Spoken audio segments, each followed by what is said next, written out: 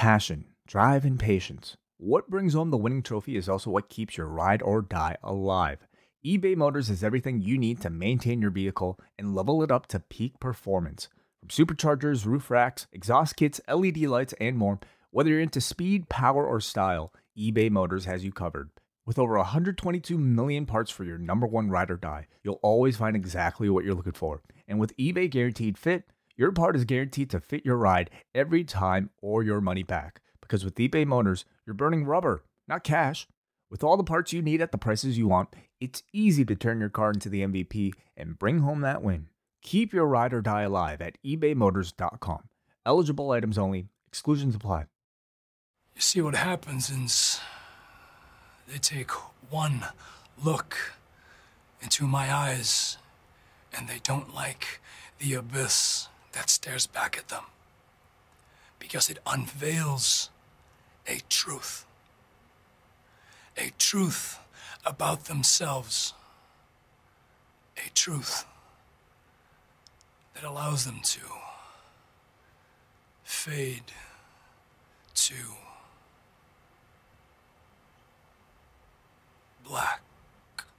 As if they don't have too much on their plates. The Kings of Combat Sports Podcast, John and Wade. They'll talk about the things they did that day. They'll analyze the work of Vince and Triple H. Rewind to SmackDown. Rewind to SmackDown. Rewind to SmackDown. Rewind to SmackDown. Rewind to SmackDown. Rewind to SmackDown. Rewind to SmackDown. Rewind to SmackDown. Hello, everybody. Welcome to Rewind to SmackDown. I'm John Pollock, along with Wei Ting. What's happening, Wei? Hey, John, how are you? It's been a really busy evening, I found. There's a lot of news. You and I were discussing, by Tuesday night, we should definitely do our endgame discussion because there'll be less stuff to talk about. Well, we're going to do our endgame discussion, but that feels a long way away. There is so much going on. Well, in light of that, I'm glad we're moving the double shot again this week to Wednesday night. So we can get through all of this. Yes, so you can tune in Wednesday night. We'll have the double shot for all you members of the Post Wrestling Cafe reviews of Viceland's episode on the Von Erichs that will be airing on Wednesday night. I'm sure Wei has caught up on some Being the Elite. We're going to chat the Crockett Cup. Is there anything I'm forgetting? I don't think so, unless, a bunch of other things pop up. But for now, that might be it. But That's a lot of stuff already. Yeah, as well, British Wrestling Experience comes out on their feed with their latest edition. So that's all Wednesday. Yes. Thursday we'll have Up Next out. Friday, once again, we are doing the Cafe Hangout on Friday this week, and we're really making it worth your while to tune in live at 3 p.m. Eastern Time. We are going to be joined by Conrad Thompson, and added to the schedule, a first, Way, the first time we are going to have two guests on the Cafe Hangout, as MLW's Court Bauer is going to be gracing us with his presence on Friday. Awesome. Fantastic. I look forward to it. So very much looking forward to those chats. And then this weekend, we'll also have some other Patreon shows, including a review of the Wrestling Dontaku cards that New Japan is putting on. And that's our weekend. Yeah. I'm sure. Oh, Rewind Away is out on Sunday. That's right. Yeah. And also on Up Next on their feed, they have the Phantom Menace review. Just a reminder. My goodness. There's no shortage of stuff to listen to. So check all that great stuff out, postwrestling.com, and sign up for the Post Wrestling Cafe. There's, I believe, 4 bonus shows coming up over the next couple of days. So lots of cool stuff to check out. Let us dive into the news. Let us not waste any time. We're going to start off with Brock Lesnar. ESPN, Brett Okamoto and Ariel Helwani have been reporting on this on Tuesday night that Dana White spoke with Brett Okamoto, stating that he was informed by Brock Lesnar that he's done, that he is not coming back to fight Daniel Cormier, and they are now moving towards Daniel Cormier and Stipe Miocic in a rematch. Of course, Cormier beat Miocic last July for the heavyweight title, and that's when Brock Lesnar attended the show and got into the cage and started the ball rolling for the discussion of Cormier and Lesnar.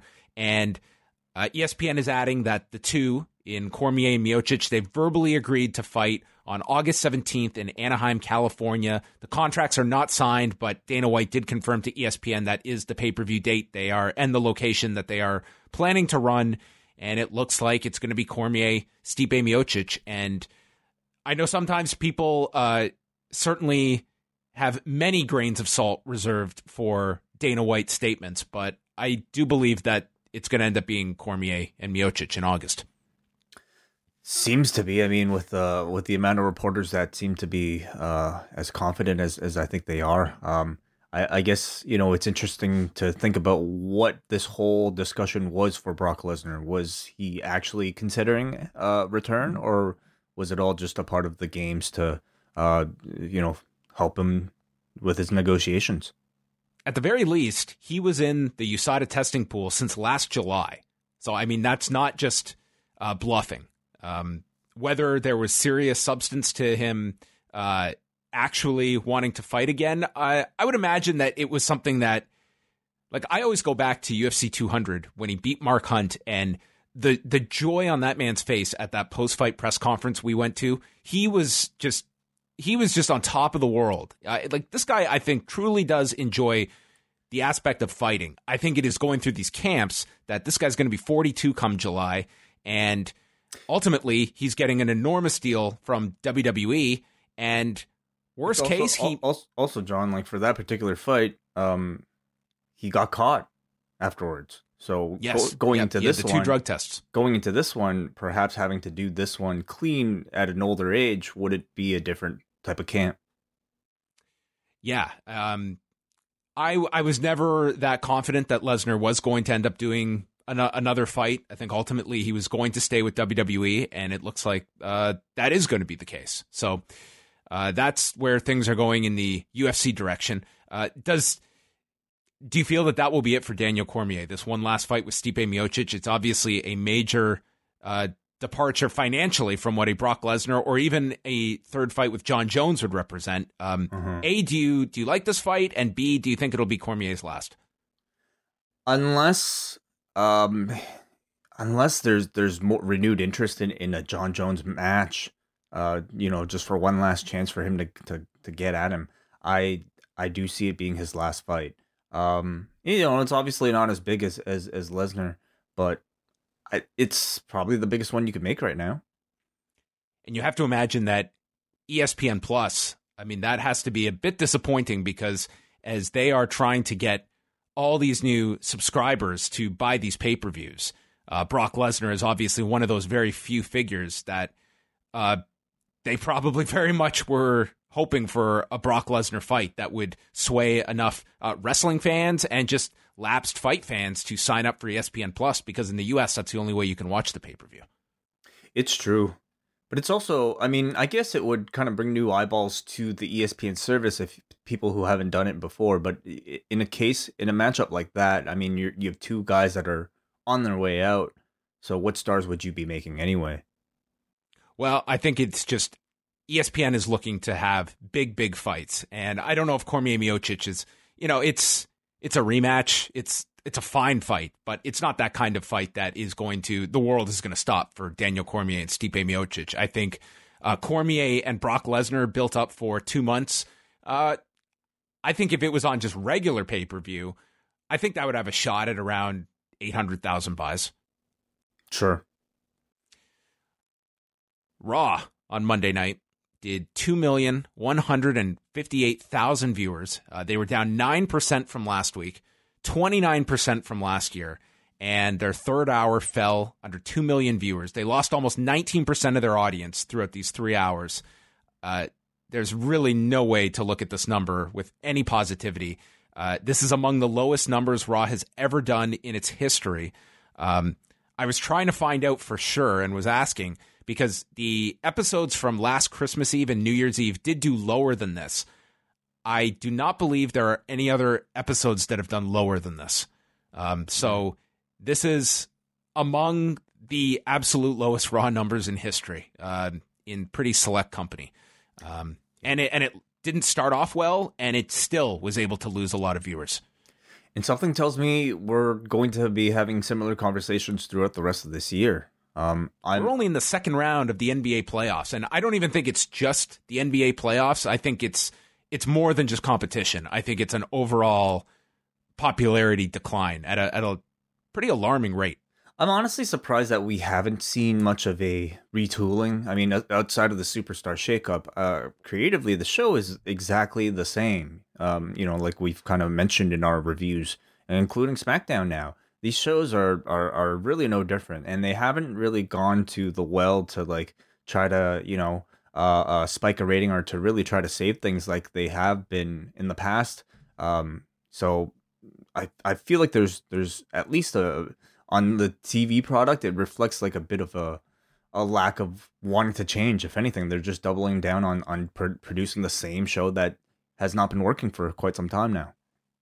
Yeah, I think people are almost craving hearing like a story about them going, like really caring. And I think that's the wrong word to use. I'm sure there is a lot of concern, but they're publicly not selling that fact. You are not hearing stories of like giant panic. And the show is not reflecting that as though they are panicking. It does feel as much as they're just continuing on with the same show they've always been producing. And I don't know how they're necessarily reading all of these numbers. The NBA playoffs are also down a pretty significant degree from last year, but that also has to go with the fact that so many of the big teams are out. You're talking about an NBA playoffs without a LeBron James. Superstar absences. Exactly. I think that's a big part of the NBA playoffs being down. And with Raw, it's an even bigger decrease from last year. Like when you're talking 29% from last year, that's an alarming figure. Yeah, I don't know what the point is, and maybe they don't believe that there is a that point, that as long as the USA Network looks at it and it's still among the most watched shows on cable, that they just look at it, well, the bar is being adjusted and Raw is still performing at a certain level. I don't know what the ultimate answer is to all of this, but I would be greatly concerned. And I think that if you listen to the investors call last week, they started to see a lot of the declines that go beyond just television viewership, but live events and many other metrics that were down, and asking a lot of these questions, that a significant popularity decline is never a good trend, no matter what guaranteed money you have to offset these declines. Mm-hmm. Yeah, certainly. I feel like they're still in a pretty safe period right now where these numbers, I suppose, don't matter as much. But I think once September hits and you have Fox looking at all this stuff, it's, which I'm sure they're already still looking at it now, but they really have to, I would say, deliver by the time the Fox deal comes around. I feel like you will see a bit more urgency. Part of me wonders if they're saving, all these kind of sweeping changes for that period. But in the meantime, I mean, we have a lot of months before that happens. So then again, what is it that that they can do? They brought back the McMahons. Hasn't really helped things. They brought back the McMahons. They did the week where they did they've done now 2 cycles, actually multiple cycles of NXT call-ups. We had the 6 that they aired all the videos for, that Lacey Evans group. Then we had the 4 that came up in Black, Ricochet, Gargano, and Ciampa. That was a panic move. And then we had the post-WrestleMania call-ups, and then we had the shake-up. It's not as though they've been doing nothing, but it hasn't had... it hasn't been able to stop the bleeding. Have they been doing those things well? And I think that's very questionable with regards to... Well, that's a bigger problem, that even if you come up with ideas, the execution has not been all that well thought out. And you have things like a Ricochet who's losing one week, and then the next week you're featuring him. And I question just some of the week-to-week decisions that you have of what are... It's one thing to have long-term plans. It's another to be able to stick with them and have stories that play out over a long time that's going to keep people tuning in week after week at 3 hours apiece. Yeah, we'll see. We'll see if things... do you think this is the bottom, or do you think there's more room to fall? No, I think as the NBA playoffs get deeper and they're going to be going up against some of the finals, I certainly think this is not the lowest that they can go. Again, this is only the second round they're in, and I think that will, even if they are combining sports competition with a popularity decline, I mean, I think there's still room that it can fall below. Mm-hmm. It would be really something if this had been a year ago when the contracts were being negotiated, what kind of an impact that would have. And, not to like press the panic button, but we talk all the time about, man, if there were networks out there that saw what WWE is doing and wanting to get wrestling, like, if you're following these trends, are you looking at professional wrestling as a whole of being very much in steep decline? That whatever highs there were last year from the television industry, has that significantly cooled off? That if an Impact is knocking at your door, are you even taking that meeting that professional wrestling might not feel like the hot thing at the moment? Yeah, that's for sure. And I think that's something that if AEW whenever they launch their TV product, that will get a lot of answers to. Is this a cooling off of wrestling period, or is it just a cooling off from WWE? I wonder. I'm not even sure myself. This is a small thing, but it's just going to end any speculation ahead of time that May 25th, the night of Double or Nothing, CM Punk will be in Coachella, California to call CFFC along with John Morgan. So that is going to be at 6 p.m. in Coachella, California. So I don't think it could really work out that he would be able to pop up at Double or Nothing in a mask. Wait a second. You know Tony Khan's got plenty of jets. We've seen Jericho do the same thing. I mean, Coachella to Las Vegas is not the biggest trip to make. But not at all. He's got a lot of fights to call. Began. I don't think it is going to have much life. Kurt Angle spoke to WrestlingInc.com and confirmed that he had signed a 5-year deal with the WWE and is now a producer. And I've heard that he's already started in this role. So he is one of the producers backstage. Cool. Yeah. I mean, we don't often hear about what the role of or who gets credited for doing what. But certainly somebody of his great ability, I'm sure, has a ton to offer. And I'm very curious to see how he performs if we ever hear about some of those results. This should be a credit roll at the end of each match. I think so. Put it in the graphics. Nice. This match produced by this Michael Hayes original. By. Yeah. Give them some credit.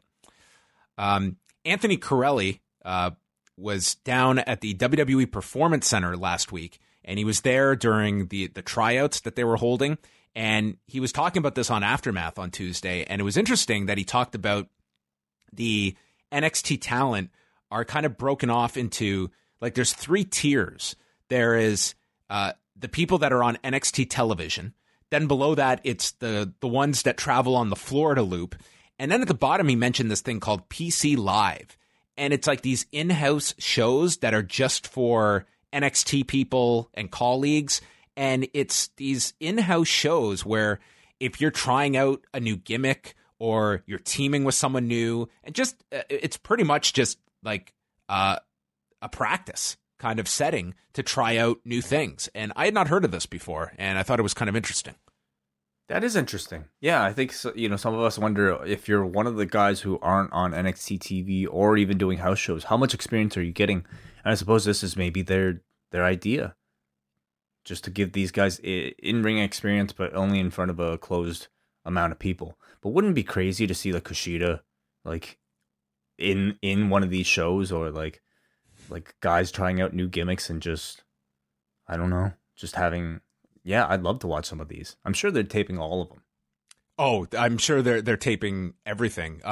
Corelli was mentioning that there is like a system there, like a network where you can just log in and you can access any of your matches, and probably gives you access to God knows what, like of the WWE library as well. But you can, like, all your matches are filmed. It's probably like you're under surveillance in the Performance Center. How do I get that tier of the WWE network? Yeah, how much do I have to pay for that access? The live feed of the Performance Center that Hunter and Vince get in their office. That would be a higher tier of the network. Yeah.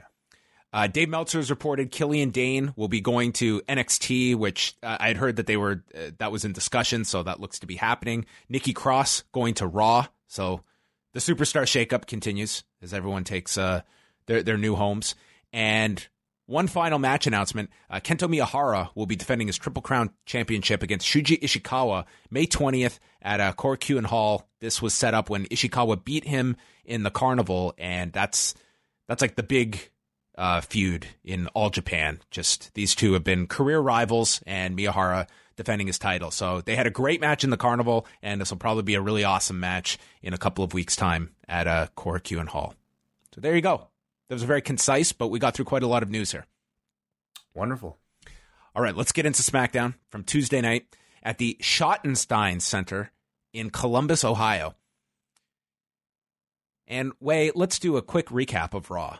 What are the two differences between Raw and SmackDown as outlined by Seth Rollins? Well, Raw has red ropes. SmackDown has blue. Mm-hmm. And Raw has, I don't even know that announcer's name. And SmackDown has Greg Hamilton. Well, Seth said that yeah, we don't have Tom Phillips here. And I would assume that Tom Phillips' equal on Raw would be Michael Cole. So how do we start SmackDown? Wait, is that what he said? Well, we had who was hosting the contract signing? Wasn't it Michael Cole who hosted the contract signing? Yeah, I think so. He said that this would be Tom Phillips on SmackDown, and we don't have Tom Phillips here. And yet we open up SmackDown, and there is Michael Cole, our MC, in the middle of the ring.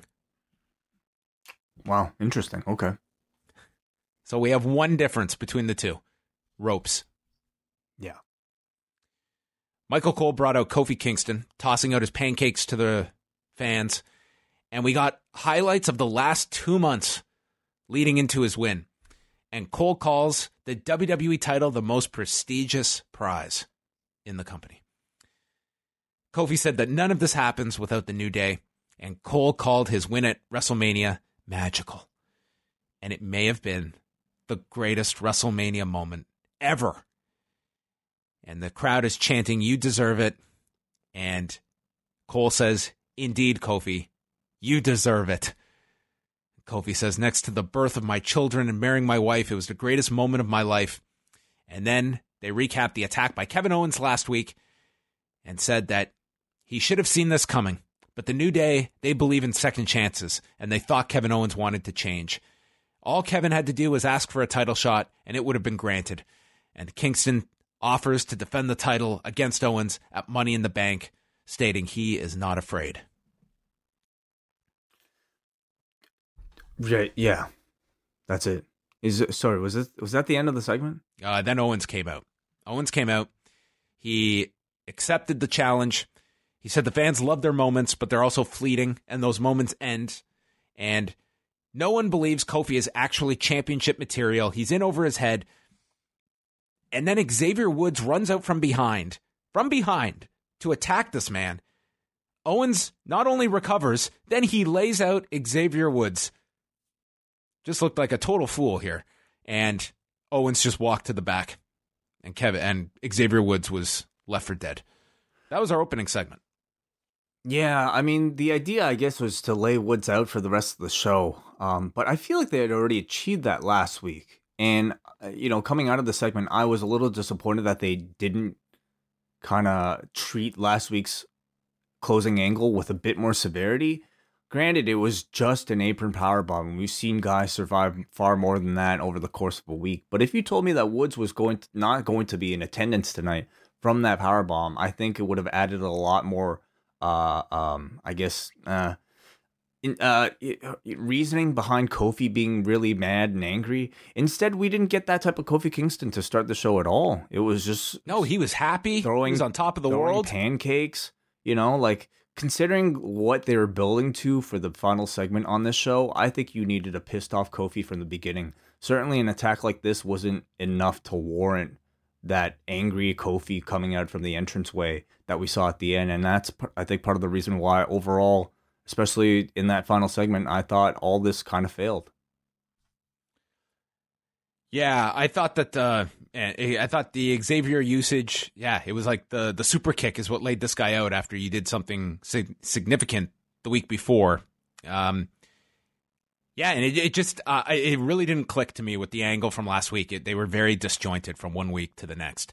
Man, New Day was in the train. All the recaps for this too, I thought were overkill. Like it felt like the kind of segment you would have aired coming out of WrestleMania, not 3 weeks later. Yeah, and even then, I wouldn't have like. They went to like 5 packages or something like that. 3, 4 highlights of just basically everything. And I think it's fine to like remind everybody what happened, but in the course of a 10-minute segment to have like half of it being taken up by video packages, I thought it just kind of killed the energy that this show started off with. Woods and Kingston were in the trainer's room. Woods' back is all messed up, and Kofi said, "I didn't want you to come out." He said, "I've got this." And Xavier has a family to think about. And Woods took the advice, and he did not show up anytime further in the show. Yeah. That was it. But Kofi was not out of the woods yet. They announced that Bayley would be part of the Money in the Bank ladder match. This was revealed with a graphic. And then Becky Lynch took on Bayley. Non-title match. They went through a break. Becky landed a missile dropkick and a Bexploder, and then a double clothesline. Both go down. Bayley got a 2 count off a small package. And then Bayley connected with a back suplex, climbed to the top, went for an elbow drop, and landed on Becky's knees. And she proceeded to apply the disarmor. And Bayley tapped out. Becky retains. Or it wasn't a title match. She just won. But before she could celebrate, Charlotte runs in, attacks Becky with a running boot, got a lot of heat, and just tossed Bayley into the post. The shoulder insurance that this company needs. And there went Bayley to the floor. Pretty much like the exact same angle as Monday, with like I could see like people getting confused thinking that Becky only has one match and it's against a tall blonde woman for the championship, and just not realizing that they're 2 different people, because Monday to Tuesday they are pretty much the exact same angles. I would say very generic in terms of those builds. I thought this match, for a match that they promoted beforehand as a match between Bayley and Becky for the first time since their NXT days, it ended up being rather just, standard and kind of forgettable. It was not as good as Charlotte versus Becky from last week, though I am digging Bayley's... Charlotte and Bayley, yeah, sorry. Though I am digging Bayley's continued aggression in her in-ring offense. It's just unfortunate there's really no storyline reason for her to be more aggressive right now. This was just a match by the end. All right, Way. I want you to name the performer, okay? Fear is a powerful and paralyzing tool.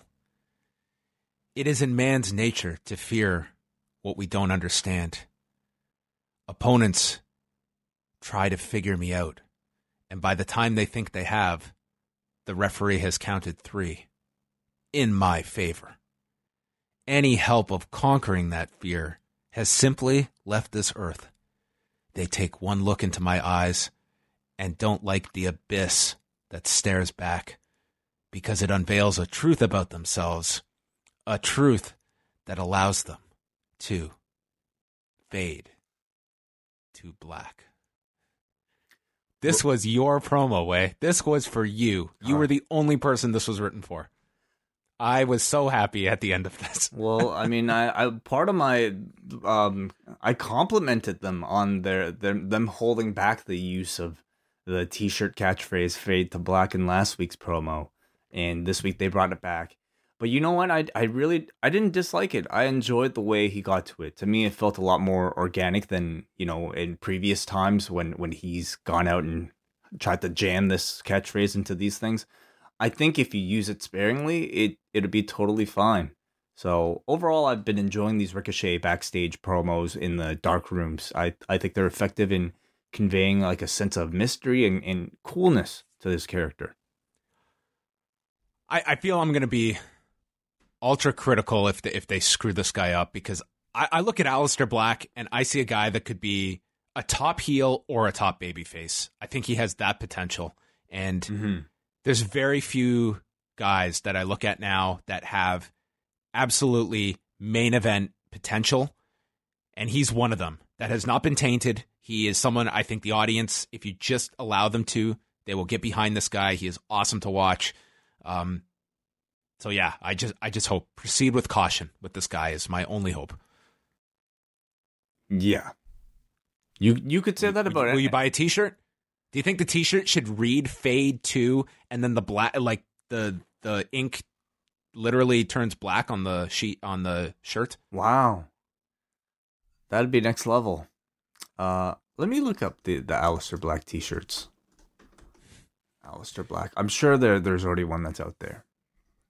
I liked how he did clarify that when the referee counts 3, it's in his favor, not that he's lost the match. He made that clear. His merch actually looks pretty cool. He's got this black mask shirt that looks with like an interesting drawing. You could buy a standee of him. Yeah. Oh. Okay. Okay. Well, there you go. You WWE shop. You can even buy the vest. Does he even wear a vest? Like the denim vest? Yeah. Yeah. Oh, you could own that, John. Can I get the rickety black backboard that he comes out with? I don't think you can order that. Maybe in their custom shop. The Hardys came out next. Jeff was on a crutch, and they're interviewed by Kayla Braxton. They've heard the reports of his injury. Jeff says, well, instead of me explaining it, why don't I show you? And on the screen was not footage from a recent house show in Wisconsin, but Lars Sullivan destroying everybody, including the Hardys. So they are attributing Lars Sullivan with Jeff Hardy's pending surgery that he says will take him out for a long time. And it's been reported, right knee injury, and yeah, the guy's going to need surgery. Didn't give a timetable, but stated a long time. That's all we know. Yeah. So SmackDown loses another team. Matt says they are giving up the tag titles. Jeff is saying he will be back better than ever. And then Lars comes out. And Lars goes after Matt first, tosses him to the floor. Jeff is in the corner, trying to get out of the ring, but he can't. He's stuck in the ring. Matt returns and gets hit with a freak accident. And then Lars corners Jeff again. When R-Truth comes in, uses a chair from behind, Lars no-sells it. So, okay, you've got to watch this really carefully, and probably many of you are going to have to go back and rewatch this after I explain this.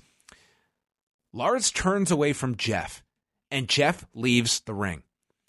Lars proceeds to attack R-Truth. He takes the chair away, hits R-Truth with a freak accident and a running powerbomb. So then Lars leaves the ring, and he gets onto the floor and walks to the back, and there is Jeff laying face down on the floor. And I'm thinking, was I taking notes and I missed him attack Jeff? I had to have missed it. So I rewound it. No, Jeff just leaves the ring on his own, and then he's face down on the floor. They forgot to attack him, but he sold the attack. Maybe he just tripped on a bad leg. He was down. He was not moving. I didn't know what happened here. Oh, no. That sounds serious, actually.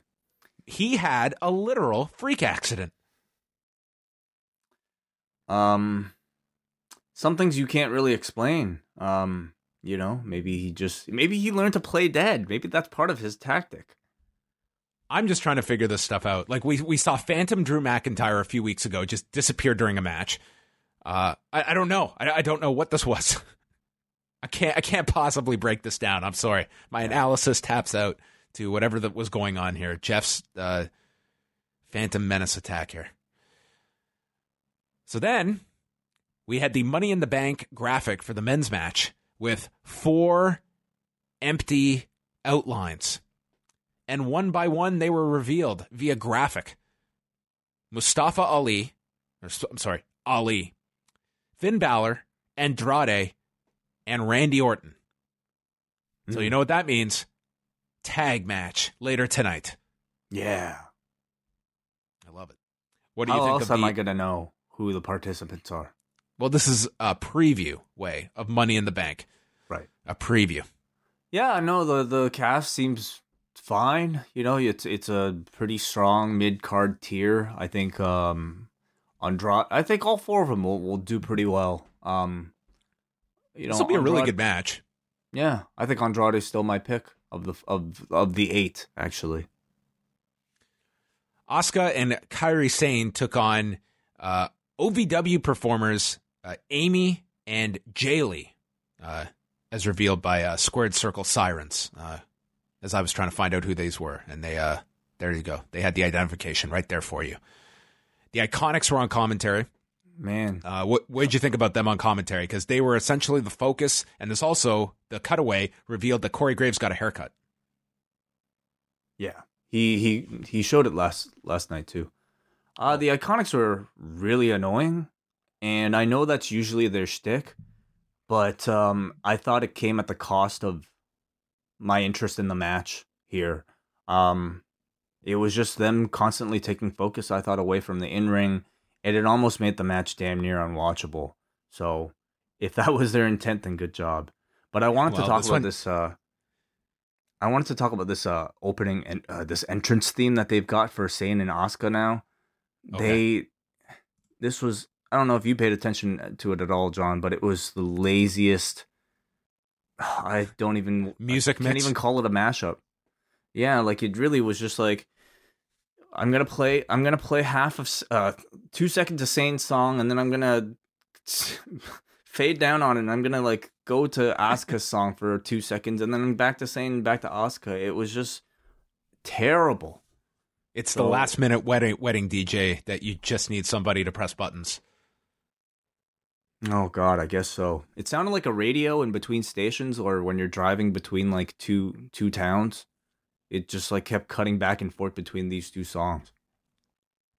When are they going to start using the Wrestle and Flow guy? Like, couldn't he be coming up with some cool jams for these guys to come out with?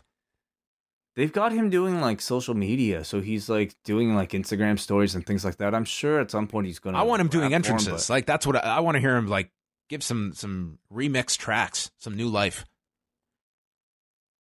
I'm with you. Yeah, I mean, I'm sure they hired him for a reason, probably that being one of them. But this team could use it. So Sane was patted on the head by Amy and then chopped her back. They double teamed her. The Iconics asked what the opponents' names were, and they just got a sarcastic response from Graves. So I guess they couldn't identify these women. Codebreaker, Running Blockbuster, Insane Elbow, 2 minutes, 8 seconds. Asuka and Kairi Sane win. I mean, maybe you could just make these two the SmackDown Tag Champions. Maybe we don't need men's tag champions. Let's go with the women. I would watch Sane and Asuka versus any of the men. Yeah, absolutely. I thought Asuka and Kairi looked great. They're already forming a lot of great double team moves together. If you were able to kind of, zen yourself enough out of the commentary in order to focus on the in-ring, I think you would notice that these two are exactly the type of tag team that I think you want to put those belts on. Like these two versus Bayley and Bayley and Sasha would have been a really good match that I think you could have built up to on a pay-per-view show. Instead, we're getting the Iconics, who, again, they're very entertaining, but to me, just the wrong people to have championship belts. Do you want me to give out a free idea for somebody out there that is really that wants to launch a YouTube series? Take any WWE television match and put Japanese commentary over it, and I wonder how much better it would come across. Right. Maybe. Could you imagine this match with just screaming Japanese commentary? Yeah. Maybe not this match. Maybe pick something else. I mean, it could be. I feel it would make a difference. I think it could be any language. We're just talking about like drama, right? Like we're talking about like sound. Well, yeah, it doesn't have to be Japanese, but I think that would be the easiest commentary to get. I want excitement. I want drama. Like a soccer call from like Italy or something. I'm sure would work great. Or forget it. Like put Jim Ross over it. Mandy Rose is in the back with Sonya Deville.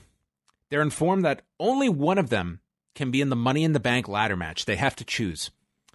And Sonya says this is like choosing between Beyonce and J-Lo. Rose says it should be you, Sonya. And Sonya realizes that she's trying to flatter her, so she'll allow Rose to be in it. And that's exactly what Sonya does. She says, yeah, you should be in it. You came close to winning the title, so you take it. So Mandy is in the Money in the Bank ladder match. Yeah. I wonder what this particular thing is leading towards. You know, they've kind of been teasing a breakup with these two and then getting them back together for a bit of time. This seemed like it was Mandy trying to play some type of a mind game, but it ended up not being that. So, but I wonder what the reason was for this. I thought it was a good bit of backstage performing from Sonya. I thought she did a good job with her lines. This is better than a graphic revealing an identity. Sure. Roman Reigns came out. He was referenced as the greatest acquisition in the history of the Superstar Shakeup. And he comes out to address the, quote, Superman punch heard round the world from 2 weeks ago. Every single country registered this decibel level of fist meeting face. He says SmackDown is his yard now and gets interrupted by Shane McMahon, who has Greg Hamilton introduce him. And he says the McMahon family owns all of the land. So we've got the yard owned by Roman Reigns, the house that has been constructed by AJ Styles, and now the plot that it's all built on is the McMahons. So there's your WWE geography. Roman says, your daddy owns all the land. And Shane comes back saying, you struck a, quote, national treasure. A national treasure. Shane has been having quite the no-holds-barred match with the English language of late. He says that he was left laying last week, and Reigns says, well, could you do that on your own without Elias?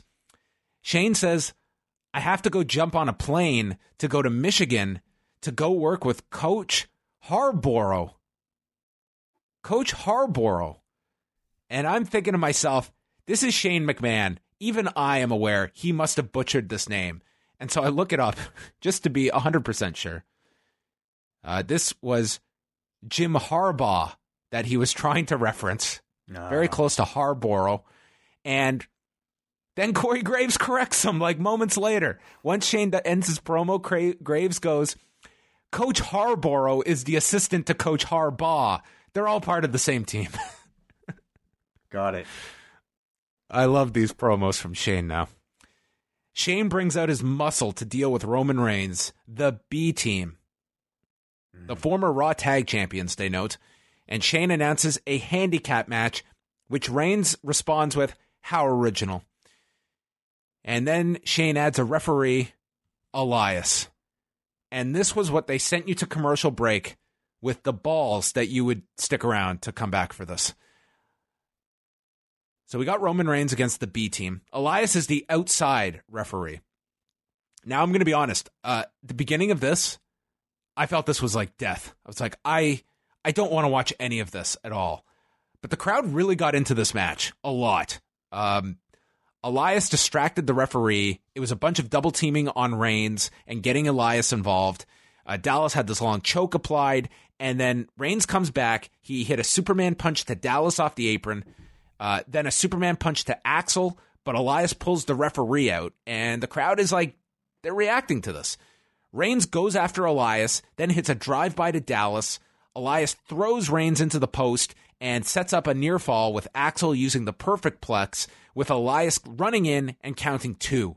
So Elias gets his guitar, Reigns breaks free, Superman punch to Elias, spears Axel for the big pop, and wins the match. And maybe on paper this did not look very appealing to me, but I cannot say this did not work for the live crowd. They really got into this by the end. Yeah, this was one where I totally found myself being very different from the live audience, and all the credit to the performers because they built a match that this audience really reacted well to by the end. They built up Roman beating the odds against this team of 3 well enough to elicit a huge reaction by the end.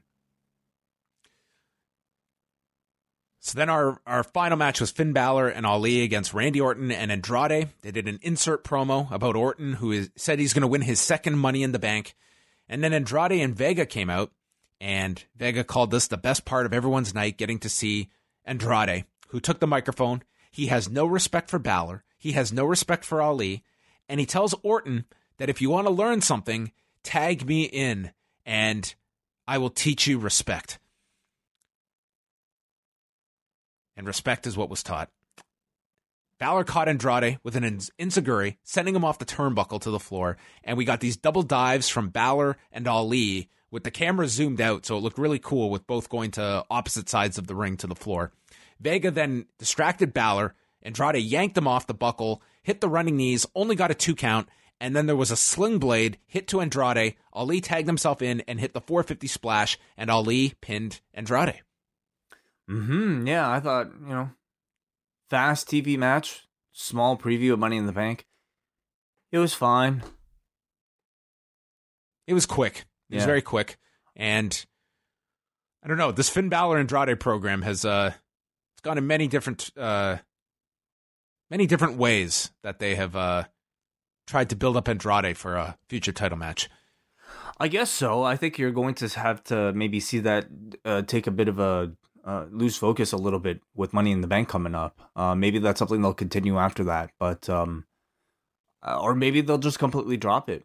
I don't know, but I do feel like Andrade is somebody they are making a priority on SmackDown. They've been giving him a lot more singular promo time even away from Zelina. He's been speaking a lot more English. Here tonight, didn't really elicit big reactions, but I would say he didn't fail either. I feel like maybe it's all an attempt just to let him feel a bit more comfortable by giving him a bit more practice talking. Yeah, I was surprised he took the fall here. I thought Ali was going to be designated for that spot here, but I guess not. RKO was delivered by Balor to Ali, I think Balor took the RKO. I think it also tells you he might be winning the briefcase. Andrade? Yes. Yeah, because beat a guy repeatedly, and then give him the big win at the end. And then when he doesn't quite get over, like, what happened? Yeah. I would rather just imagine the idea of a guy that just won. He won nonstop, and then he achieved something big. They do that sometimes, but typically only with giants. But even then, that's not even the case. The last time I feel like they really had somebody go on a complete win streak all the way towards the championship was what? Brock? You're talking about Brock himself or someone challenged? No, I'm talking about the last time they had somebody debut and then just win everything on his way towards the belt. Yeah, it's very rare. It's very rare that they go that way. Or I mean, even with these programs, it's so often it's just guy beats the champion, and they do that to death, or it's just trading wins back and forth. It's very rare that you get just a big program where it's two guys who are just beating people. Both of them. And they're going to have this collision at the end, and you don't know who's going to win because we've been watching both guys looking dominant for 2 months. Mm-hmm.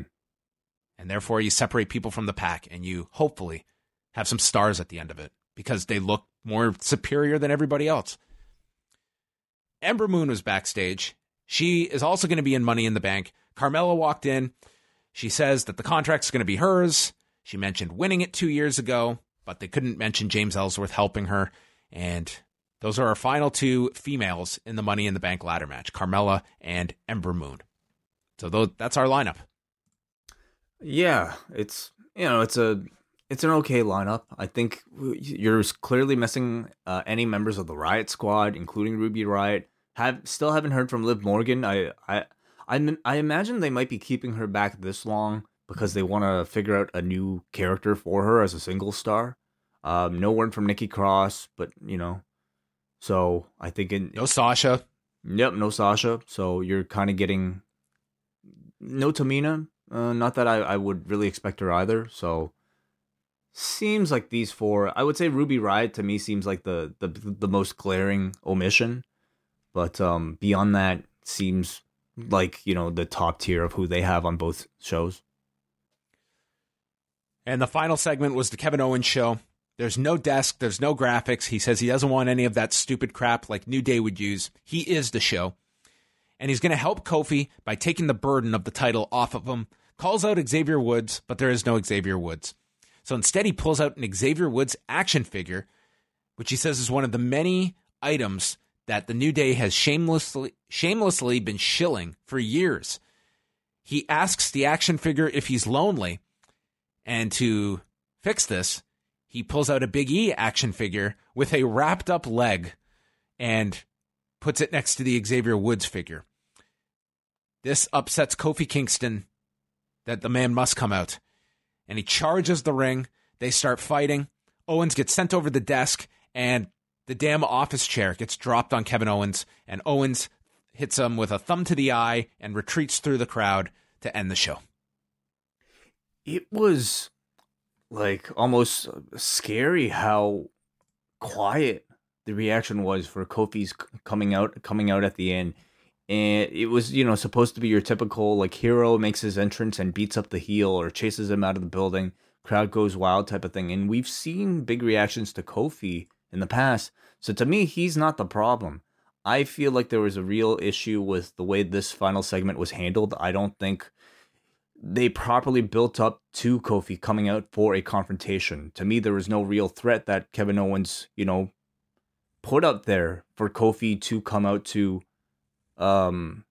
seek retribution for. Attacking Woods, he was clearly okay. Woods was not like injured or anything. Kofi couldn't be that mad. He started off the show like, throwing out pancakes and whatnot. So I don't think they achieved clearly what they set out to by the end of the show. And it just felt really weak. I think this program's been a victim of just being rushed. I think that they needed a match for Money in the Bank. This was obviously not the initial plan. But last week was the start, and last week was perfectly fine. They still have, how many weeks do they have before Money in the Bank? They've got 2 more episodes after this, so 3 weeks. I think that's plenty of time, but like last week was a pretty hot angle, I thought. This week just felt like like nothing to really. What this needed was the Big Owens promo of like why he turned. We got no answer for why did he do this.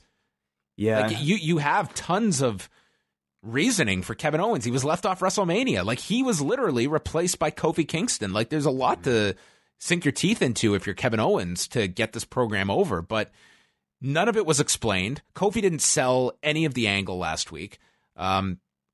It didn't click. I mean, we can come up with all the reasons. Right. It didn't work tonight. It felt like a very cold program. Yeah, and let's also be honest here. You're in Kevin Owens, you're not dealing with we all sing his praises. We all know how talented he is, but you're also not dealing with somebody with the star power of somebody even on the level of a Daniel Bryan, certainly, So Kofi Kingston versus Kevin Owens as a main event program, I could see many people who don't typically tune into WWE wrestling looking at that and saying, this is a mid-card feud at best, in terms of star power here. Kofi Kingston himself is already kind of like still trying to like establish himself in that main event scene. And you have Kevin Owens who just has been a mid-carder for the better part of like, when he was here last year.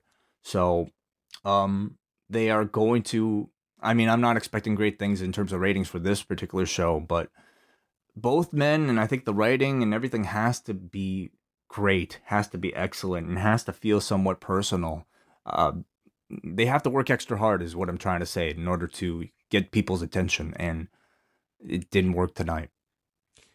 Yeah, this was a rare, real swing and a miss episode of SmackDown for me. I was pretty disappointed with the show. I think it's very rare I come out thinking that SmackDown was the inferior show. Yeah. But I kind of felt that tonight. Yeah. I'm trying to even at this point remember. I would say both shows are pretty much on par. And this wasn't a good week. Well, I think that's what's rare is that SmackDown is usually the far or better show. I'm not going to say far better show, but usually I come out of SmackDown feeling like I watched a better wrestling show than I saw on Monday. This just felt like a continuation of the level of the quality of show that I saw on Monday. Pretty like very predictable booking. I would say lazy, just down to like Charlotte attacking Becky after the match like we've always seen before, putting participants in a Money in the Bank match in a meaningless tag team match with one another. I was very disappointed by the Kofi Owens follow-up, which I don't think achieved all that much. And then just a bunch of other shit like that, really does not spark that much interest. SmackDown, everyone. That is it. We did get a feedback thread up tonight, so let us head over to the forum. Forum.postwrestling.com. I would give this show a 3. Where would you go, Way? I feel like I go 5. 5. Yeah. Honestly, I'm nice. One of the best things on the show was Roman Reigns in a handicap match. Yeah. What's that saying? A 4.55 is how the forum voted tonight. So, little above me, little below Way. Paul from New Jersey. What was with the opening of this show? Felt like a rerun. Didn't like Kofi at all here. Is Aleister Black trying to portray himself as the most interesting man in the world from those Dos Equis commercials? It made me laugh, and I'm sure that wasn't the intention. Both the Iconics and New Day should have their own commentary options. I'd watch Corbin before Reigns. Guy just bores me to tears. That didn't bore this Columbus crowd. That was like the hottest they were all night. Yeah. I think, Roman continues to be pretty polarizing depending on the town that he's in, and this was a crowd that recognized him for his star power. But I wouldn't say I prefer Corbin over him, but to me, watching him on TV, I've already started to check out. He's, to me, in my eyes, the same Roman Reigns as he was 6 months ago, 5 months, a year ago. Sorry to interrupt, if we still see Raw declining and going through these numbers, how long until they're putting Roman Reigns on that show as well? But they also have to think about October. What do you do? I'm not saying you take him off SmackDown. I'm saying, and I think October is still, that is months away. They're thinking of Monday's rating. And I think that's one of the few options they have, because there aren't a whole lot of options. And I can see them looking at, well, we can't call up Ronda, and Roman Reigns is our next go-to, and we've put him on the Tuesday show. So that means they have to give Roman the women's championship belts. Yes. Or make him a women's tag team champion. Yeah, you can have Asuka's music cut to Kairi's, cut to Roman Reigns. Oh, man, the pirates that are hit by the rain. Mm-hmm. There's some beautiful T-shirt to make there. With the Shane McMahon program that he's working with Roman, I can certainly see them giving that kind of leeway for anybody that doesn't like Shane McMahon to appear on both shows, just so that they can confront Shane. Yep, yeah. I can totally see that Shane does something on SmackDown and Roman shows up on Raw. But they're not. I don't think they're even like looking for a logical way to do it. It's just, we're going to put him on whatever show. I don't even think that there's going to be that deep thought into the divisional line between Raw and SmackDown. You've had Becky and Charlotte like cross over both shows when they were working that program with Ronda, so it doesn't matter. But I guess my question is, John, do you think it would make that even that big of a difference in terms of ratings? No, I don't. I just see that being one of their answers to do something. But I don't think ultimately it would make an enormous difference, because Roman wasn't making a difference leading into WrestleMania. Jay from Colorado says, as usual, the Iconics were the highlight of the night for me. I love those two so much. While they were on commentary, I turned on the closed captioning to see if the closed caption guy could keep up with them. Spoiler alert, he could not. At one point, I swear he typed, "I can't," followed by a line of gibberish. After that, he just covered Corey's commentary. God bless this man or woman for their impossible job. I couldn't imagine how harrowing it would be to type the show live every week. Easily the worst job in the world. Where was I? Oh yeah, I love the Iconics, he says. Matt in the 604. Did I miss something in the Lars versus Hardy segment? Lars throws out Matt, and then as he goes after Jeff, R-Truth hits the ring with no conflict between Jeff and Lars. But when Lars leaves, Jeff is laid out. I watched in Canada and maybe missed it.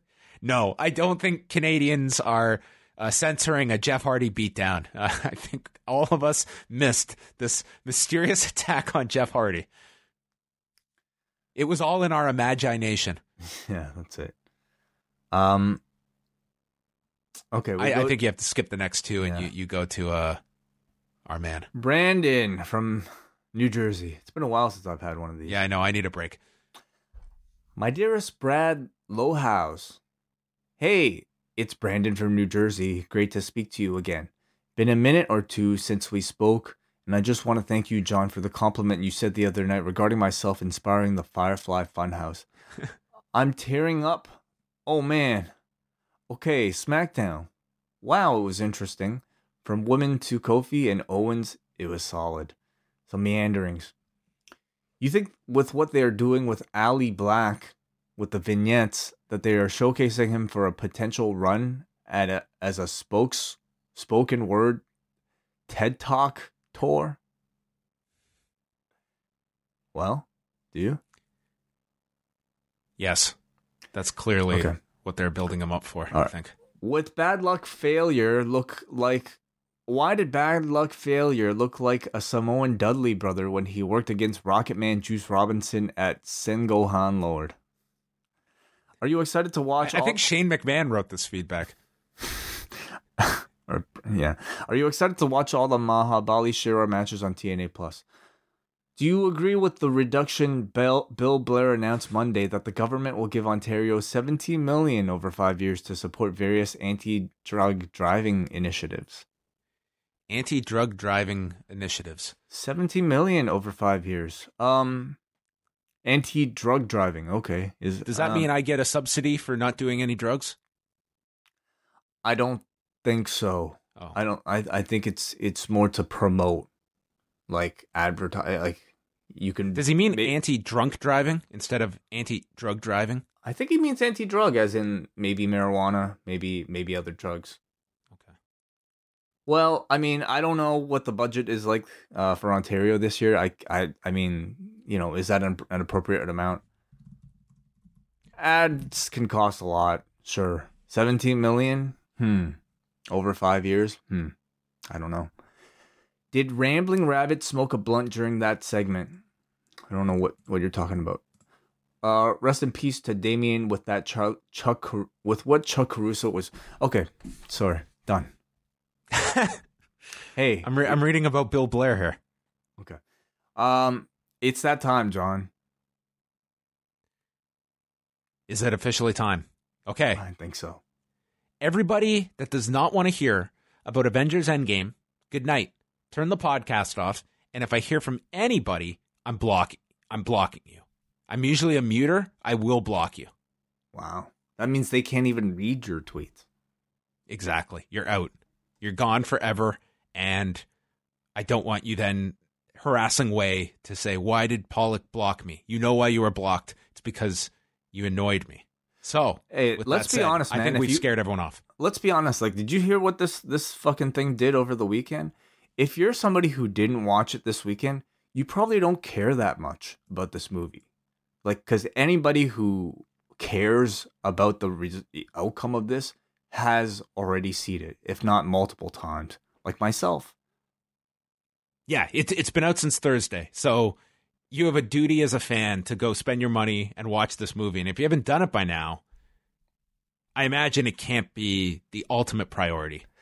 Well, then, did you not hear about this professor, though, who said, like, his brother's not in town until Wednesday, so he can't watch it till then, so he's telling all his students to, like, not talk about it? Yeah, I don't understand why he should have that expectation. He has to watch this with his brother. Like, understand, they probably have some ritual together, but your brother's not in town. He's probably watched it already without you. Yes. I would watch it without him. Be like, dude, I'm not waiting. I'm not in town, but that doesn't mean I'm not watching it. There are theaters in multiple cities, I hear. So, yeah, you know what? I've said my piece on the spoiler culture that is out there. I think people are a little too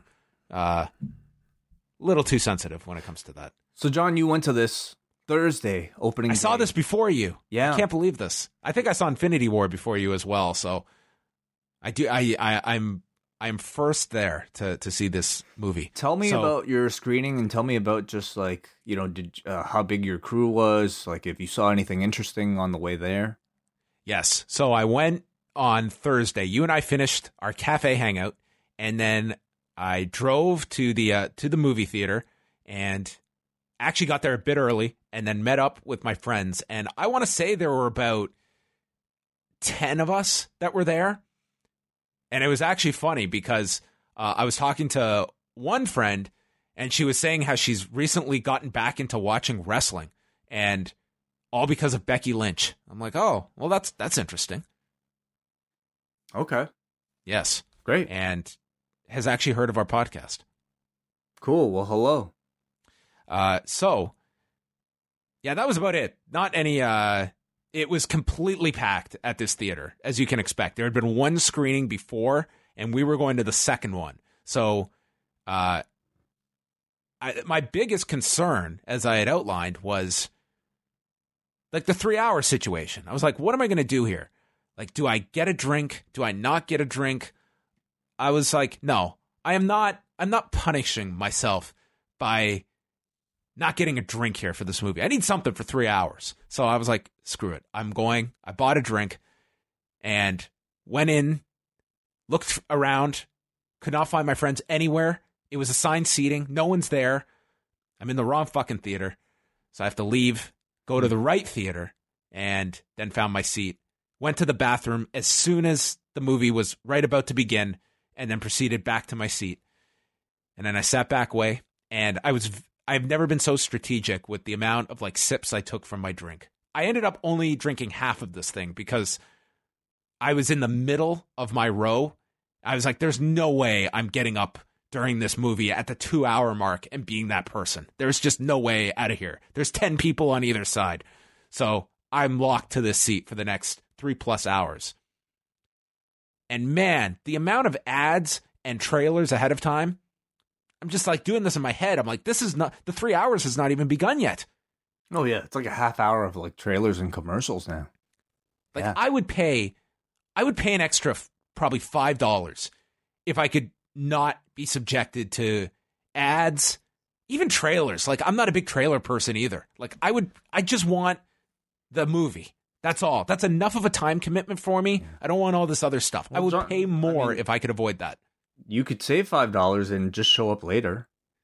I could do that, but it becomes difficult when you're meeting people.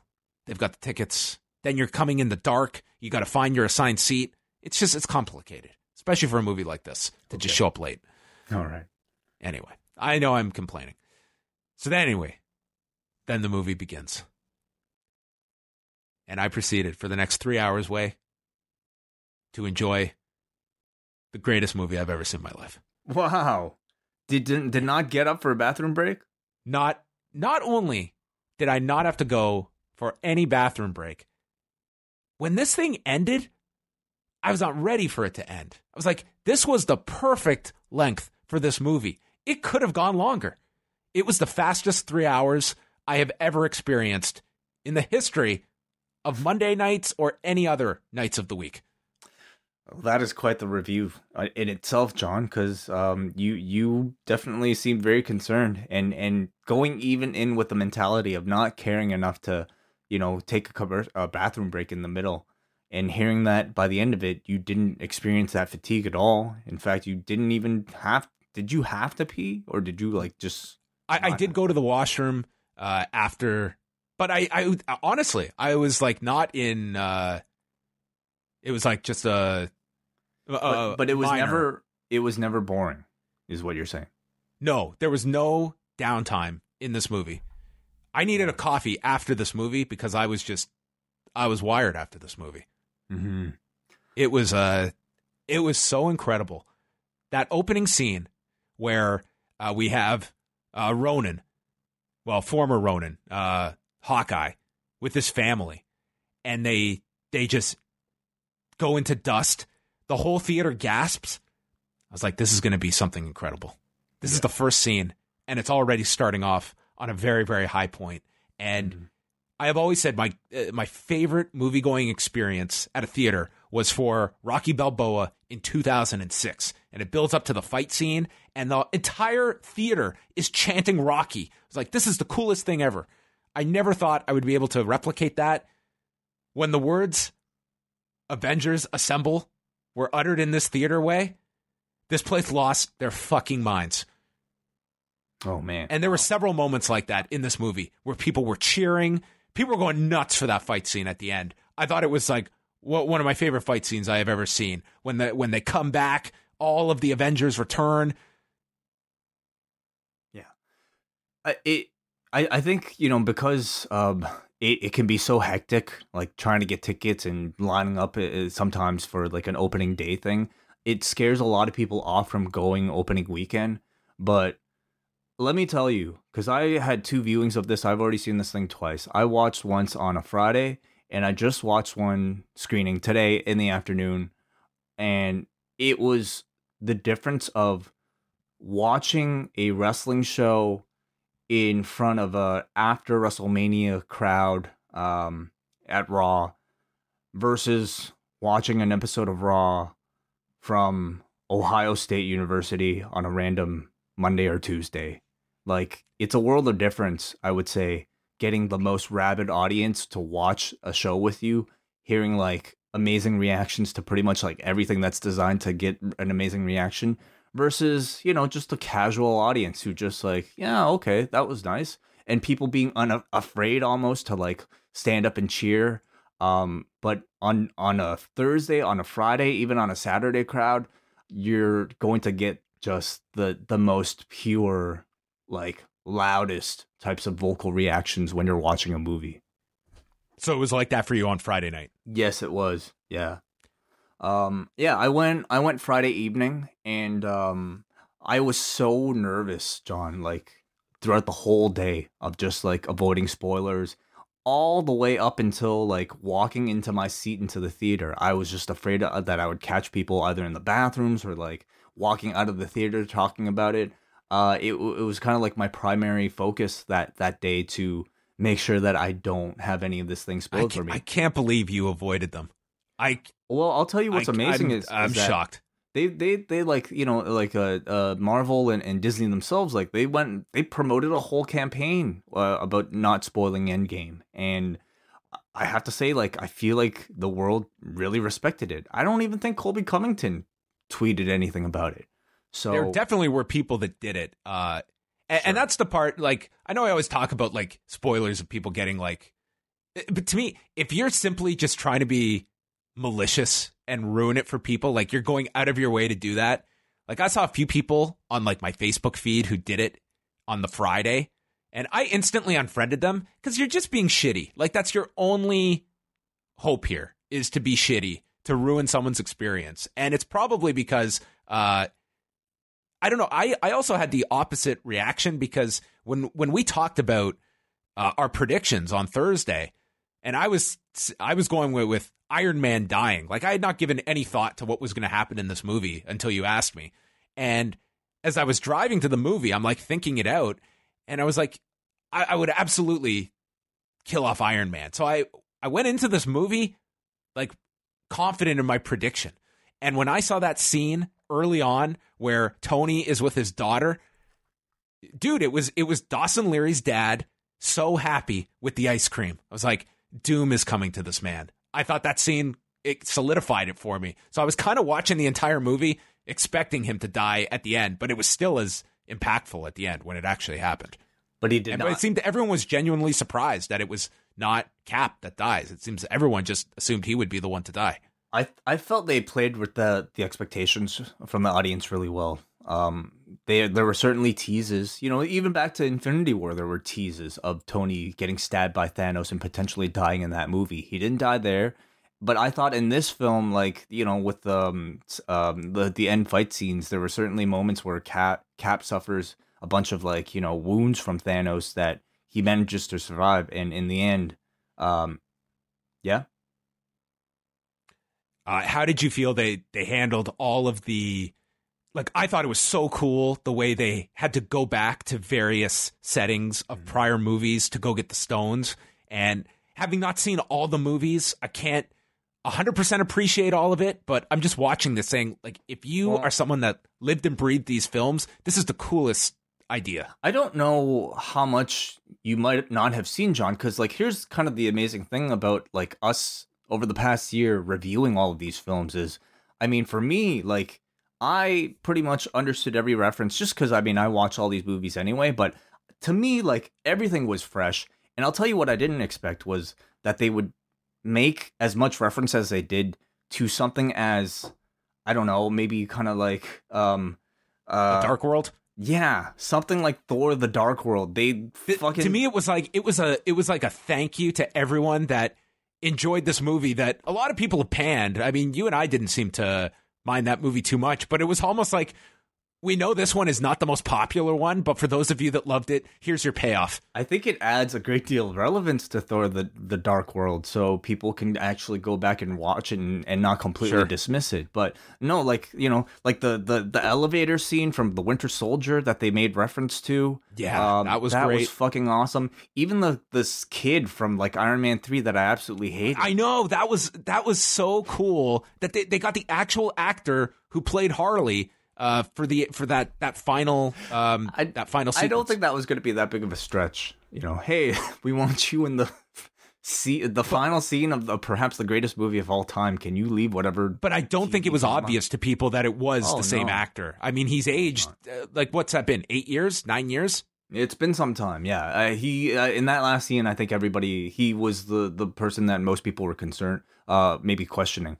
But you know, beyond that, I think like this ultimately was supposed to be like sort of a way to wrap up these entire 22 movies, and not necessarily to wrap up, but like it felt like the season finale and maybe even like a best of sorts.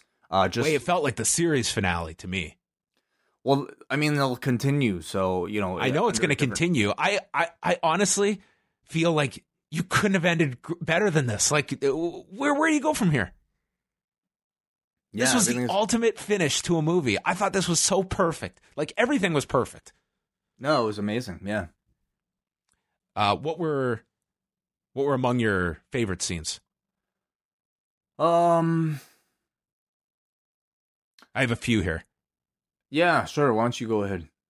I thought Tony going back and meeting his father. I really liked that scene a lot. Mm-hmm. Telling him that thank you, and then just covering what you've done for your country. I really enjoyed that scene a lot. That was cool. I thought just the fact that they killed Thanos immediately, and then of course he dies a second time, but that totally came out of nowhere. Thor, what's been the general consensus of Thor in the movie from what you've read or seen feedback to? Well, like watching it live, I mean, his stuff I thought hit like anytime you know, there was a joke with the comedy. I mean, I guess I've maybe heard some criticism from people feeling like it was too much of that. People wanting to see, like, you know, Thor become real Thor by the end of it. And maybe some criticism about, like, I don't know, making fun of like a depressed man. Yeah, because that essentially was the character. But I mean, he played it comedically. He was what is it, Chris Hemsworth? He's really good. I think if you watch it, it's like you can kind of excuse it as like he's using comedy to mask the depression. But it to me it felt a bit more like a slapstick portrayal, and maybe that could be somewhat criticized if you're, you know, somebody who feels like that type of thing shouldn't necessarily be joked about as much as it was in this film. But I just kind of took it to be like entertaining and lighthearted. To see Thor, this guy who we just kind of all recognize as a god, like look like that. I enjoyed it. I thought he was great. I really liked the, you know, he was not the central figure, and he decided to go in a very comedic representation of it. And I thought it was, I really liked the contrast that he decided to go all in this like fat suit throughout the film. And like I was watching it, imagining, I don't know how, you know, intense Thor fans might think about this, but I thought Chris Hemsworth was great. I thought every single character had like their defining trait in this movie. I didn't feel anyone was too overlooked in the movie, or anyone felt like completely excessive to be part of such a giant ensemble. And I thought Eric Bana as like Smart Hulk throughout the whole film, I really enjoyed that a lot. I thought he was phenomenal in this movie. Mark Ruffalo, you mean? Oh, sorry, Mark Ruffalo. I'm thinking of the other Hulk, Eric Bana. Yeah, I thought he was outstanding. I really enjoyed him a lot in this as well. I guess the Guardians were somewhat not huge characters in this, especially like Drax. I mean, they weren't in it at all. It was just but they're Rocket. getting their own movie soon enough, and they gave them kind of like a plot point coming out of this that they'll go search for Gamora. So, I mean, you can't feature everybody too prominently, but they were in it. I mean, this was a movie supposed to, that's central, that's focused on the original 6. So that was totally fine. But I thought Bradley Cooper again as Rocket was great. It's amazing to me, like the role that Rocket seems to have taken now. You would expect somebody like a CGI raccoon to kind of like offer a great deal of comedy and comic relief typically, but instead, like Rocket is typically portrayed as like kind of like the voice of reason, at least in this movie, in relation to Thor. Like he is the guy who snaps Thor out of his funk and gives like a wonderful motivational speech on Asgard to him as he's about to, like, as Thor is at his worst.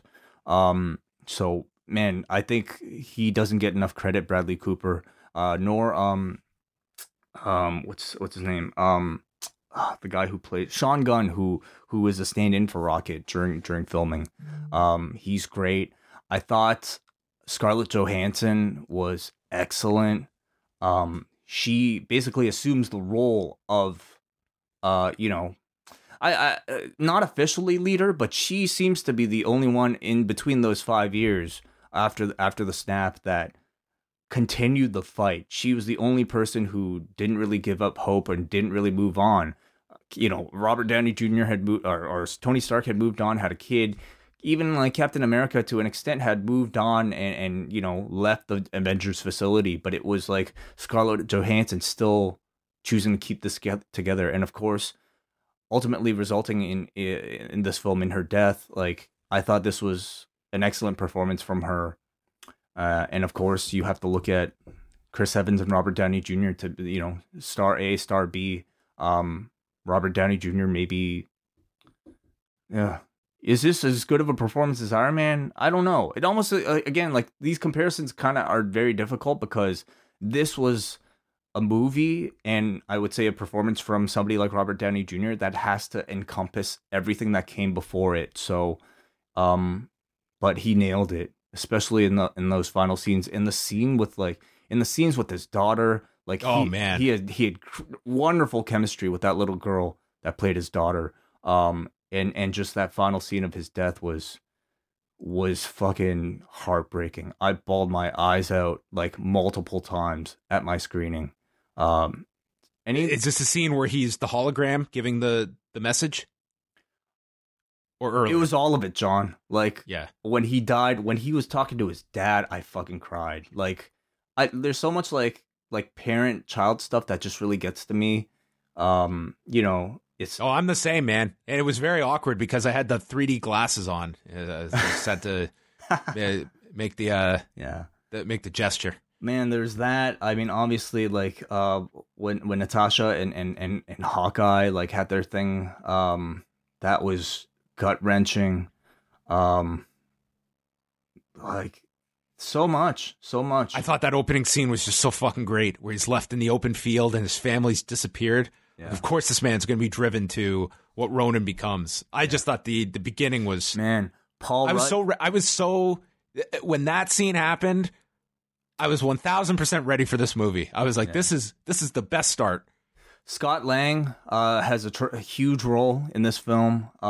When he reunites with Cassie Lang 5 years later, was another kind of like the first, I would say, big gut punch second big gut punch after Hawkeye, but in this film, I thought like in such a short amount of time they were able to convey like the loss and the relief of this little girl who feels like she lost her father for like the better part of like 5 years and then reuniting with him.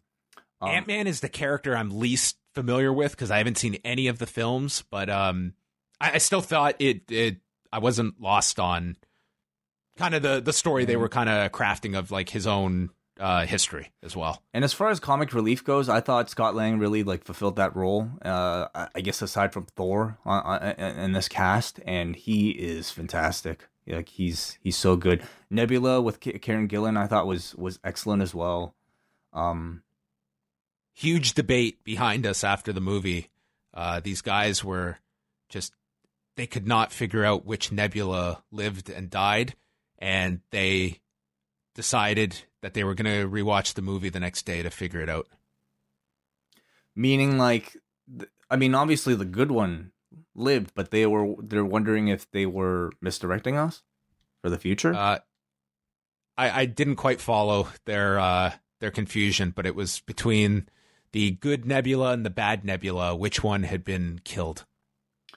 The good one. They discussed this for about 10 minutes before they came to the conclusion that the one who I want to go watch this tomorrow. The one who phones Thanos, the one who phones Thanos was the one who was killed. Like the one who Captain Marvel had a way bigger role in this than I was assuming. Like she ends up getting like a lot of the big glory spots.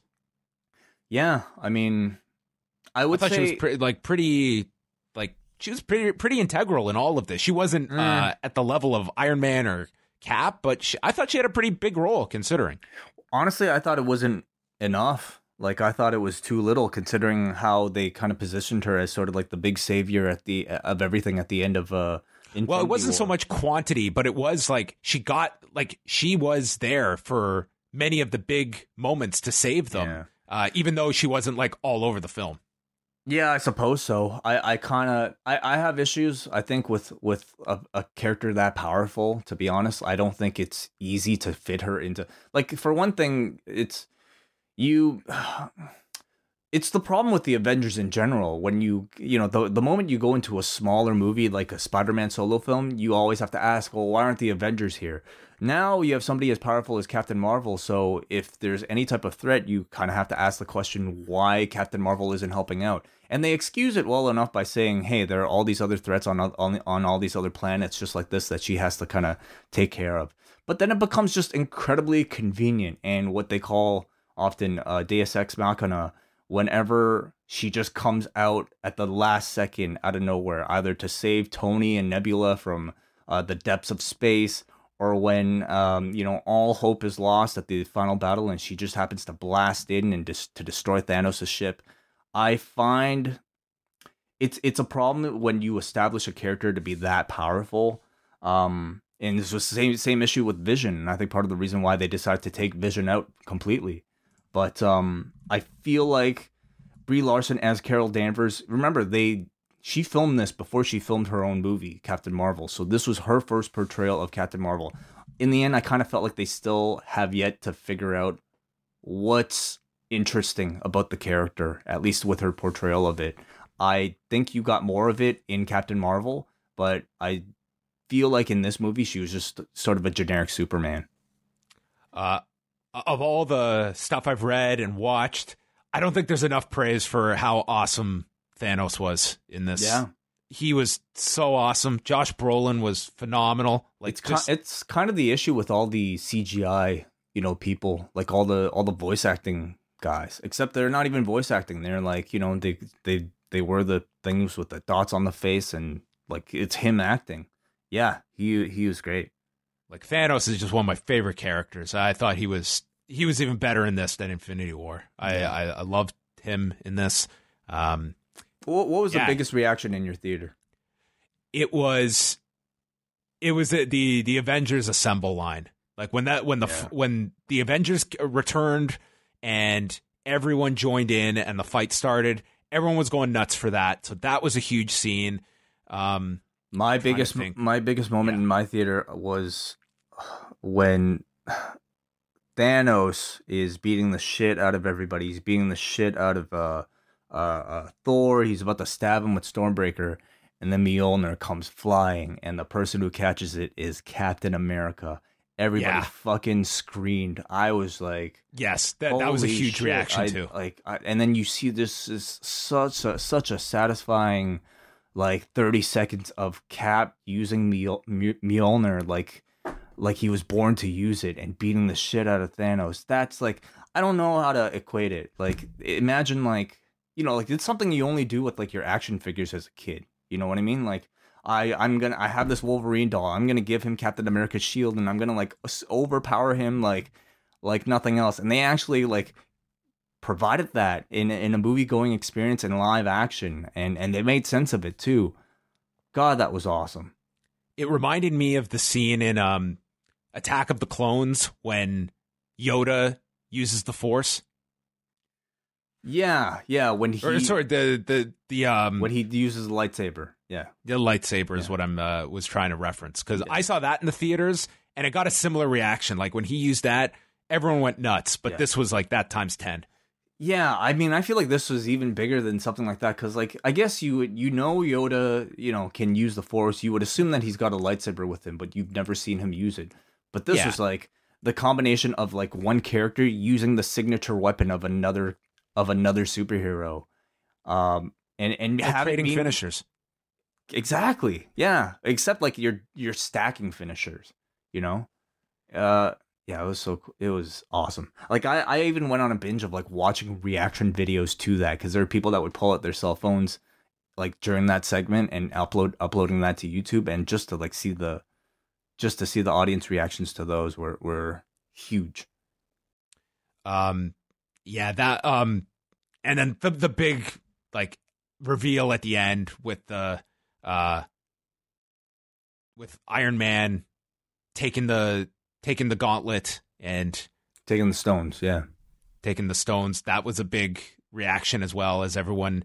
It was like this pause because they see him. He's taken the stones, and it's like 3 seconds before everyone really realizes that this is death for Tony Stark. Mm-hmm. It was almost like this little like delayed reaction, but that was a huge scene as well. The I am inevitable and I am Iron Man. Yeah, which I guess is a nice like callback to the first Iron Man, right?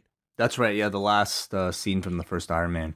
Yeah, it was I thought the final battle was like so good. I mean, I rewatched Infinity War today as well, and I really love the Wakanda battle, but this one, was very satisfying. I don't even want to compare the two, but they're very just seeing satisfying. all the characters come together and they're all interacting in this fight. I was at the edge of my seat for this entire fight scene. It was like a comic book splash page of everybody like, showing up, and so when Tony gets it and snaps, like that was the finale, and it was all equally thrilling as well as heartbreaking, because the ensuing. I have to say they've in like 1, 2, 3, 4. In 4 movies, they've established such a beautiful relationship between Tony and Peter Parker that you really kind of wouldn't have expected, like 3-4 years ago before all of this was announced, because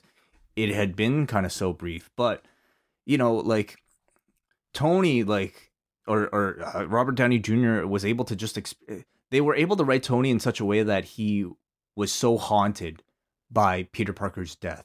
Like that to me was the reason why he ultimately decided to join in on this last run with the time traveling and whatnot, because he felt guilt for not being able to protect those around him, including chief among them Peter Parker.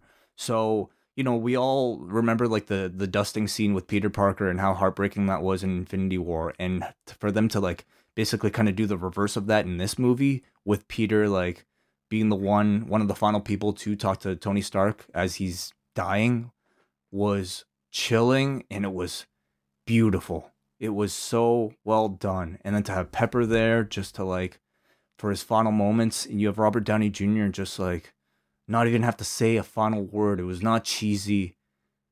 It was, it was just like a beautiful like hero's death.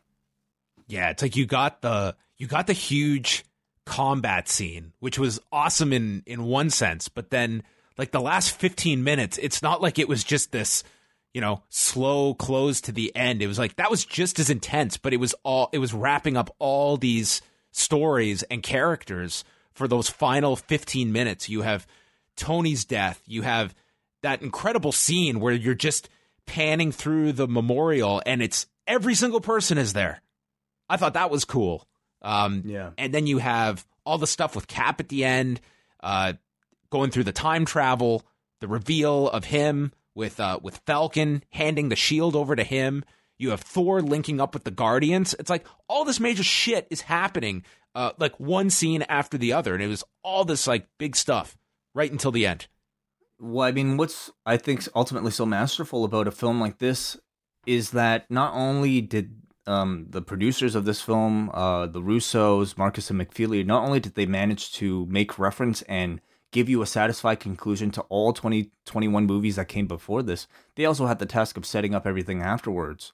And they managed to do everything like pretty flawlessly, like everything seamlessly without like all the projects that they had to set up with this thing for the future. Not only do This you is have insane. to, It's absolutely insane. You got to set up Spider-Man's next movie, Far From Home, which they did, and you kind of have to set up like how Peter is going to deal with like the death of Tony Stark.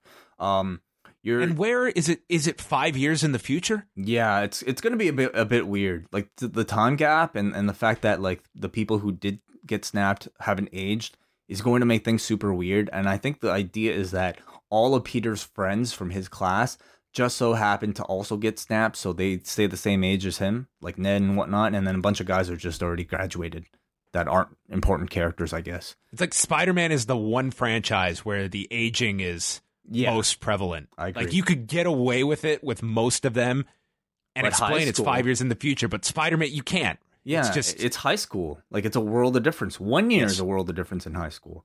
So look at Harley Keener. Like look how he's aged. Exactly. Just over that. Man, I'm so pumped to see how they deal with like all these little things, and like I'm so excited to see Spider-Man now. Not only do you set that up, you have to set up the next Guardians, which they did, but also they had to set up the Loki, like all the Disney Plus shows, and I think it's been theorized that that's how they're going to do the Loki spinoff, by having an alternate timeline version of Loki with the Tesseract just jumping from place to place somewhere. I guess Scarlet Witch and Vision, they didn't really have to do that much setup for. Like, that's something they'll have to figure out on their own another time. Black Widow's heavily rumored solo film is about to come out, and they didn't really set it up here, but I'll say, like, giving Black Widow that like honorable like death in this scene, to me, was a huge push for that character, and to me, like, she kind of rose from just being a side character now to being like an A-lister. They made her feel like a leader in this film. They gave her a death as heroic, if not maybe even more so than Tony's. Not as much time spent on it, but she's up there, and I have way more interest in a Black Widow solo film, even if it's a prequel, than I did before this movie. And what do you think happens with like the Captain America franchise? I mean, this clearly seems like it's the end of Chris Evans, outside of maybe the occasional guest appearance, a cameo appearance. But it seems like they are going to transition to Falcon. I wonder if they will do full-on movies with Anthony Mackie as Falcon. I would love to see it. But I'm curious. I feel like Falcon and War Machine and Scarlet Witch and Winter Soldier, they're maybe Winter Soldier to a lesser extent, but like the other three are kind of characters that really haven't been fleshed out as much as the others. They haven't really given Anthony Mackie as many heroic moments as they have Tony, Steve, or Thor. And if their intent is to make a full-fledged Captain America movie starring Anthony Mackie, I think, I mean, knowing their track record, they could fucking put out like footage of like, somebody shaving their back in the locker room. I'll watch 3 hours of that thing. So I have no doubt they would do a great job, but they just have to, they have to provide it. And what is the status of Chris Hemsworth? Because based on this, you would expect him in Guardians, but is he not one of the others was going to be finished after this? I don't believe so. I believe he's sticking around. I have not heard, I certainly have not heard as many rumors of his contract's ending. So I think he's, again, he's had renewed life now coming off of Ragnarok as this comedic Thor that people seem to love. A pairing with him and the Guardians, I think, would be great for both franchises. Yeah. But even if he just like did like a second Ragnarok of just him like out in space with Korg and a bunch of those, like Valkyrie, them trying to deal with New Asgard, I mean, I'm on board for that. But I think the way to go would be like there's a lot of life for Thor. He now can interact with everybody from that space side of things, between the Guardians, the Captain Marvel, and anybody from Earth too. So I would love to see Chris Hemsworth and Thor stick around. did you?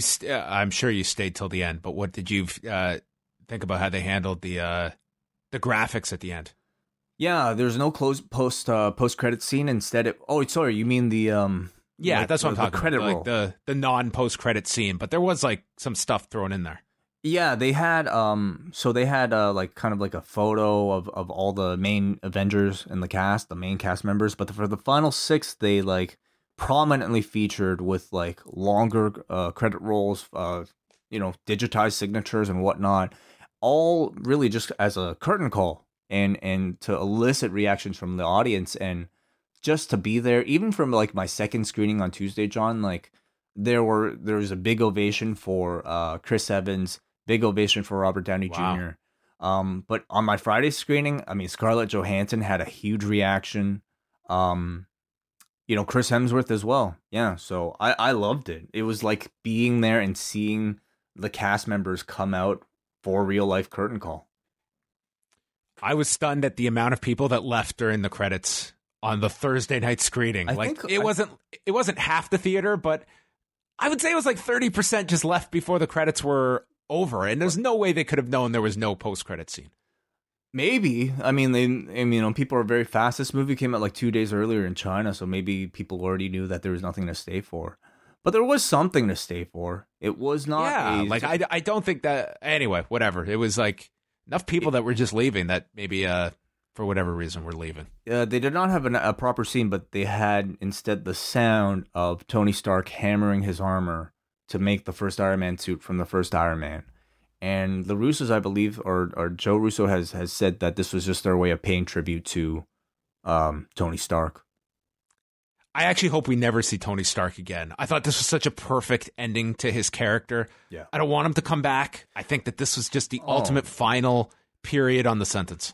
This was Shawn Michaels versus The Undertaker in that retirement match. It was a perfect way to go. Or Ric Flair versus Shawn, Old Yeller. Yeah, you can't have a better retirement match than this. I think we'll see Tony in the way of, those holograms from time to time. He might don the voice of somebody's AI suit the same way that Jarvis used to be. I could accept that, but this was a perfect way to go. Yeah. No, it was this was 180 minutes of just perfect cinema way. I was so glad that we did all these reviews because I was so much more up on all this stuff. Like you're probably pretty much got everything. It was such a difference than Infinity War. I'm so glad. I mean, look how far you've come from not knowing who Steve Rogers was to being completely to knowing who the kid from Iron Man 3 was. You were probably telling people around you who that guy was. Fucking Ty Simpkins. I had to look up his name. Yeah.